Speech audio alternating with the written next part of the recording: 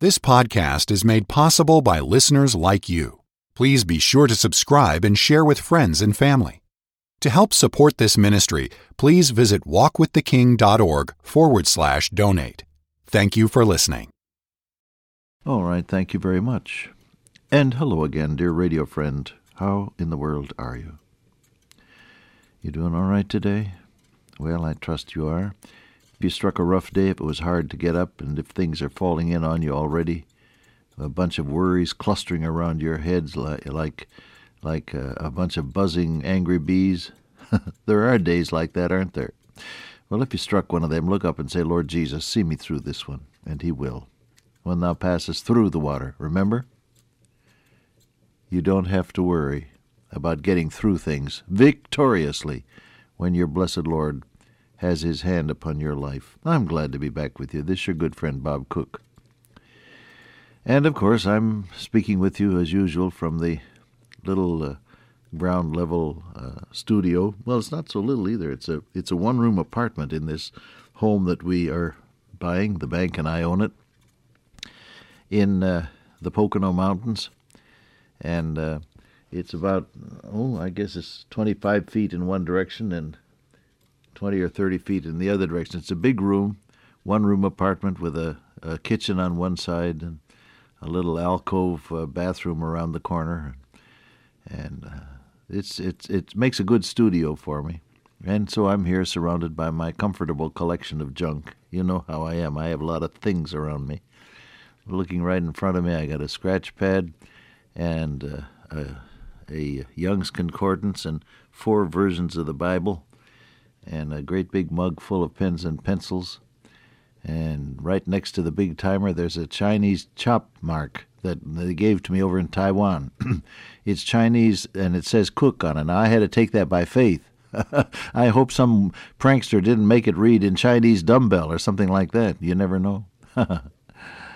And there's a calculator, and there's a scratch pad, and there's all sorts of things. A stapler, and a bottle of ink, and a ruler, and 2 microphones in front of me.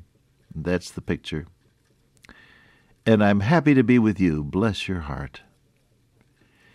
I'm so grateful God set this up for us years ago. I started with the King's Hour back in 1962 in June with one station over on Staten Island. John Kemp, who was then one of our board members, he's now with the Lord, owned that station, and he put me on it, and I began the King's Hour. And when I was just starting to develop the concept of the program, I thought, well, what can I say that will identify with the King of Kings? And so I developed the tagline that we use as we go off the air, walk with the King and be a blessing. And that seems to have stuck through the years. And then I had traveled many thousands of miles with my good friend Elliot Stedelbauer, who is still alive, although he's had a series of strokes and is immobilized, but his brave and dauntless spirit still keeps him going. He's still praising the Lord up there in Toronto. And I had traveled a lot of miles with him, and his expression, he would whack you on the back with a resounding thump that jarred your molars, and he'd say, "How in the world are you?" And so I adopted that as the beginning phrase, and that's the format. It's stuck through all these years, from 62 to 89, and we're still going. I hope I can keep on broadcasting the Word of God as long as I'm alive. 1 Peter chapter 4, he said, don't think it's a strange thing when you get into trials. Beloved, he said, this is verse 12, think it not strange, something that shouldn't come your way. Why has this happened to me? Have you ever said that? I'm sure we all have.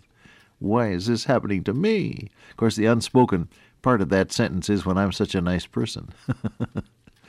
It's that unspoken overtone of self-esteem that makes us say, why should this happen to me? And then, of course, we always add the word now. Why does it have to happen now? Well, remember Murphy's Law. If anything can go wrong, it will, and at the worst possible time. He said, don't think it's strange. Why?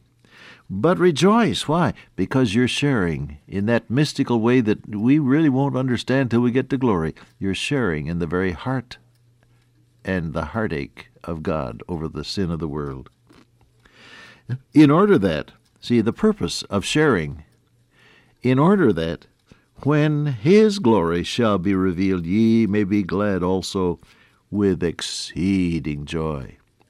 You wouldn't be able to appreciate heaven if you hadn't had some trials to share his heartache over the world's sin on the way there. You realize that? He said, the trial is here because God wants you to share in his heart so that when his glory is revealed, you can rejoice. And you'll be able to say, we won. Rejoice with exceeding joy. Exceeding joy is a phrase that Peter has used before. Did you recognize that? Whom having not seen ye love, said he, in whom though now ye see him not, yet believing, ye rejoice with joy unspeakable and full of glory. Your relationship with the Lord Jesus now is one of love, and that produces joy that you can't even describe.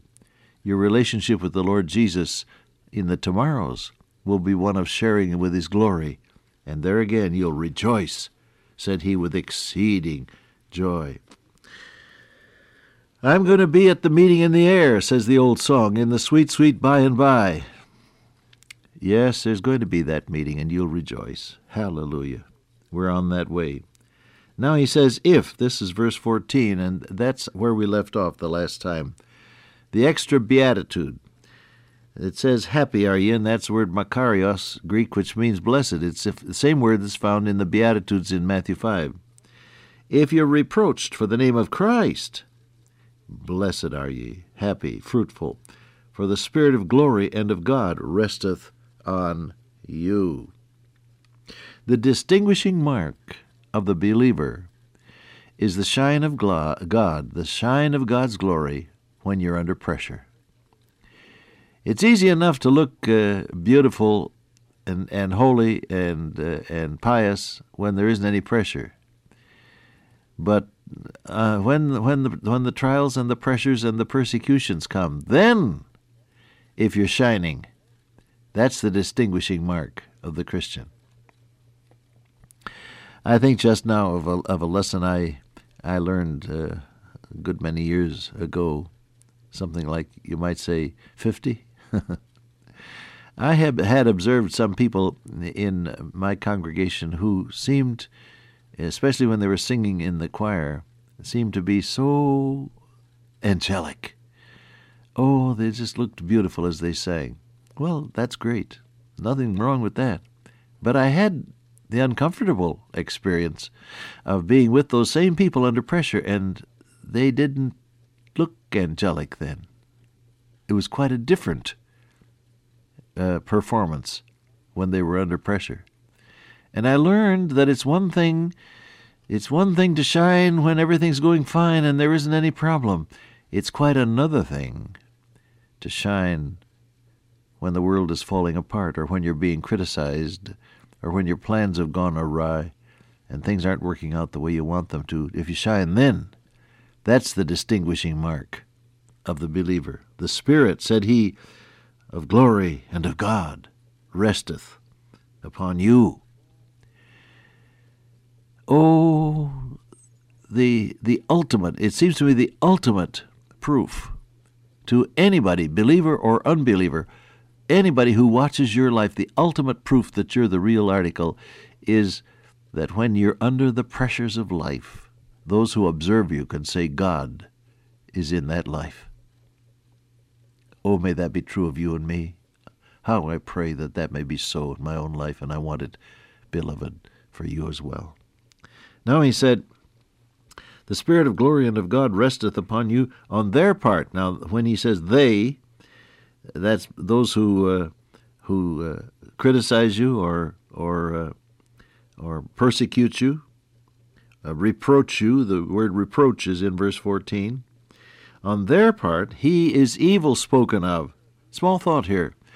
When you're a believer and you're doing the will of God and people oppose you, don't take it personally. You can save yourself a lot of heartache if you realize that opposition in Christian things is not against you as a person, but it's against the Lord whose orders you are following. Did you get that? When you're doing God's will, and you know you are. You're following out what is found in His inerrant, infallible, eternal Word, the Bible. You're doing God's will. You're doing what God told you to do. And you are then opposed by someone or by many, as the case may be. Don't take it personally. They're not against you so much as they are against the one who gave you the orders. So you don't take it personally. You don't think it's something strange, and you don't let it devastate you. It's hard to be criticized, isn't it? I've been there. Hard to be criticized, and you do your best, and somebody says, that was a stupid thing to do. Ooh, that cuts deep. Just remember, they're not opposing you. It says, on their part, He is evil spoken of.